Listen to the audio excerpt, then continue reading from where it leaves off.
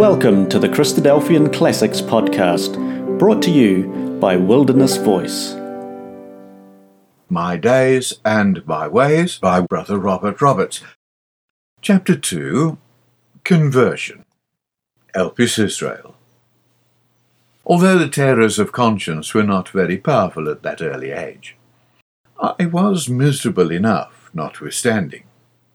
And when my mother took me to hear the excitable preacher referred to in the last chapter, I was fairly overcome by his glowing representations of the divine mercy for miserable sinners.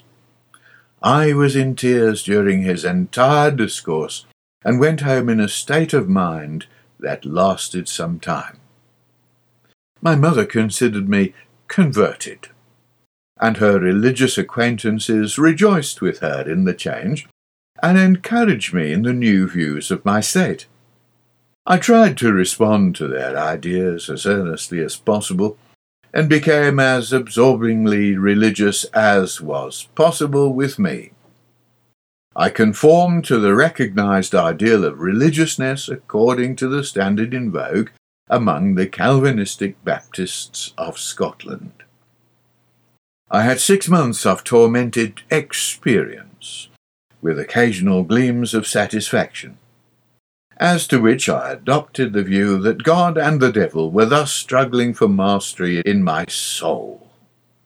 I found great comfort in the reading of the sensational religious tracts which inculcated this view, and was especially solaced and encouraged by James Angle James' Young Man's Anxious Enquirer.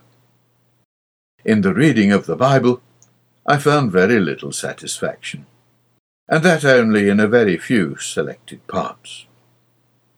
When I had got through the stock of religious reading within my immediate reach, I searched among a collection of old books and pamphlets which lay neglected on some shelves in the house, in the hope of finding a further supply. There was very little of a suitable character in the pile, but I made one discovery of great moment. I came across a copy of The Herald of the Kingdom and Age to Come, which was being published monthly by Dr. Thomas. I had not the least idea of its character. I'd never heard of it before that I know of. The one thing I perceived was that it was a religious magazine, and in my state of mind I withdrew it from its place with a feeling of satisfaction, and sat down to read. The experience was extraordinary. I expected the usual sort of religious reading, dealing with the experiences of the soul in the light and shade of depressed and joyful feeling. But lo! Here was a religious book that denied straight away in the first article that there was such a thing as an immortal soul in man at all, and then denounced the whole religious system built upon such an idea as a superstition and an imposture for which the Bible was not responsible. I was startled. I was awakened. I was filled with a new joy. The power of the article lay in its argument. Mere assertion would, of course, have filled me with an aversion. But the scriptures were quoted in disproof of the immortality of the soul in a way that literally carried me away. I began to make enquiries, which alarmed my mother, but filled my sister with satisfaction. I ascertained that this herald of the kingdom came to the house every month to my sister. How it came to do so I also learned. This was in the year 1852. Dr. Thomas had visited Aberdeen and lectured in 1849.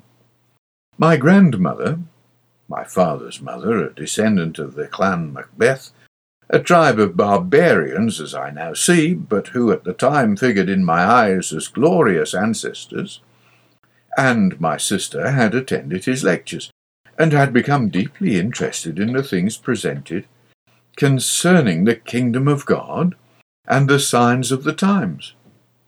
And learning that he published a monthly magazine, They became between them subscribers for one copy, which first went to my grandmother and then came to my sister before going elsewhere.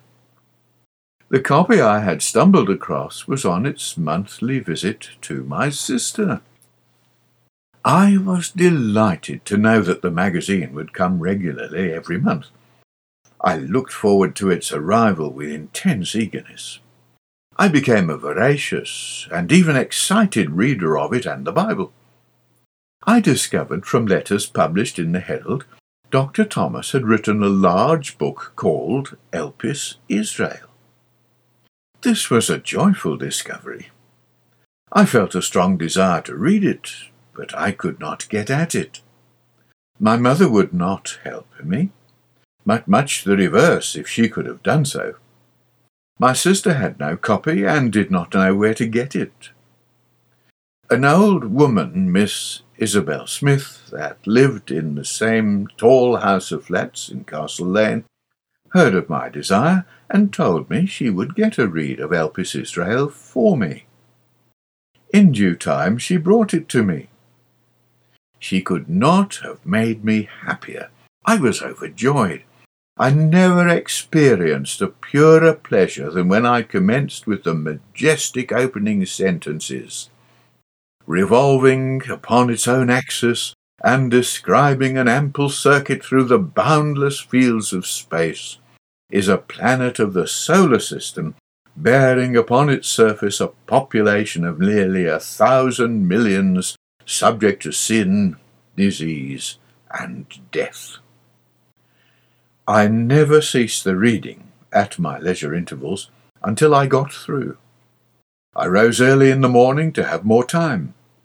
My mother, who was grieved and angered beyond measure at the change that had come over me, said I would not get up so soon to read my Bible.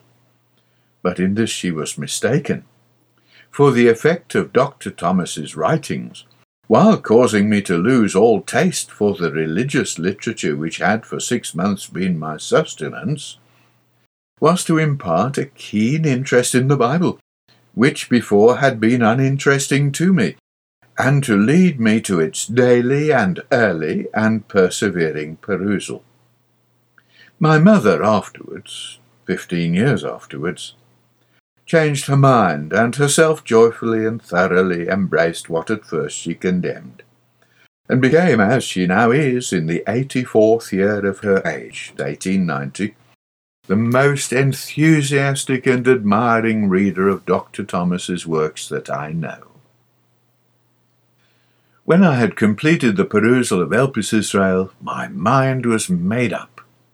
The concurrent reading of the Bible with it had enabled me to arrive at the conclusion, never since disturbed, that popular theology was a hideous caricature of divine truth, and that the system of things contended for by Dr. Thomas was according to a full and correct understanding of the whole Scriptures of Moses, the prophets, and the apostles. In this conviction I resolved to have nothing more to do with the church or chapel. But how to give effect to my resolution was a matter of difficulty. I was only 12, and in the habit of going regularly to chapel with my mother and brothers, from whose authority and example it seemed no more possible to liberate myself than for a soldier to absent himself from drill without permission of his commanding officer. As time went on, my determination grew, and I resolved to act at all hazards. I had meanwhile discovered through the same old lady that got me Elpis Israel that there was a small meeting of believers in the things taught by Dr. Thomas. I got her to take me to their place on Sunday afternoon. It was in a curious corner and in a curious building. I forget the name of the street. It was a narrow back street with a steep descent at the lower end, which passed by a bridge or tunnel under St. Nicholas Street or Union Street near their junction. At this point there was an old castle that at one time would stand by itself, but was now built in among the houses, forming the north side of Union Street. The meeting place was an upper room in this castle, up a spiral staircase, entered by a door not far from the dark, deserted end of the road. It was a room about 10 or 12 feet square, and about the same height. There was a table in the centre and benches round the sides. About 20 people were assembled, all plain, unpretending people of the working class. My satisfaction in attending was out of all proportion to the nature and surrounding of the assembly. It was not in reality due to them. It was derived from the great and glorious things I had learned from Dr. Thomas's writings, with which this insignificant assembly was associated in my mind.